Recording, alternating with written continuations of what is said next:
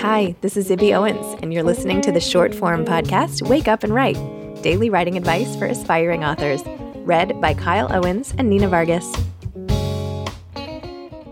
Hi, this is Nina Vargas, and today's writing advice comes from Debra Jo Immergut, author of You Again and The Captives, a 2019 Edgar Award finalist for Best Debut Novel by an American Author.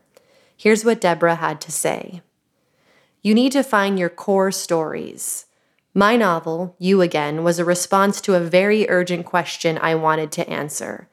How to make it in a long marriage. How to grapple with unfulfilled ambitions or sidelined ambitions.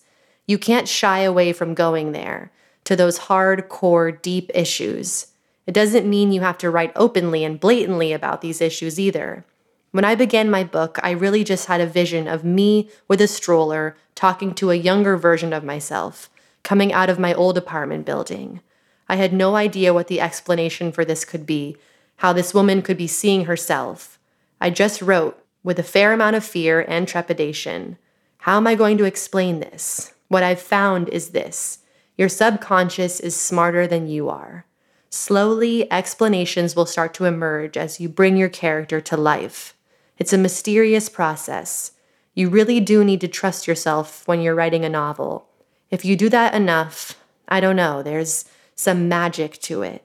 It comes together.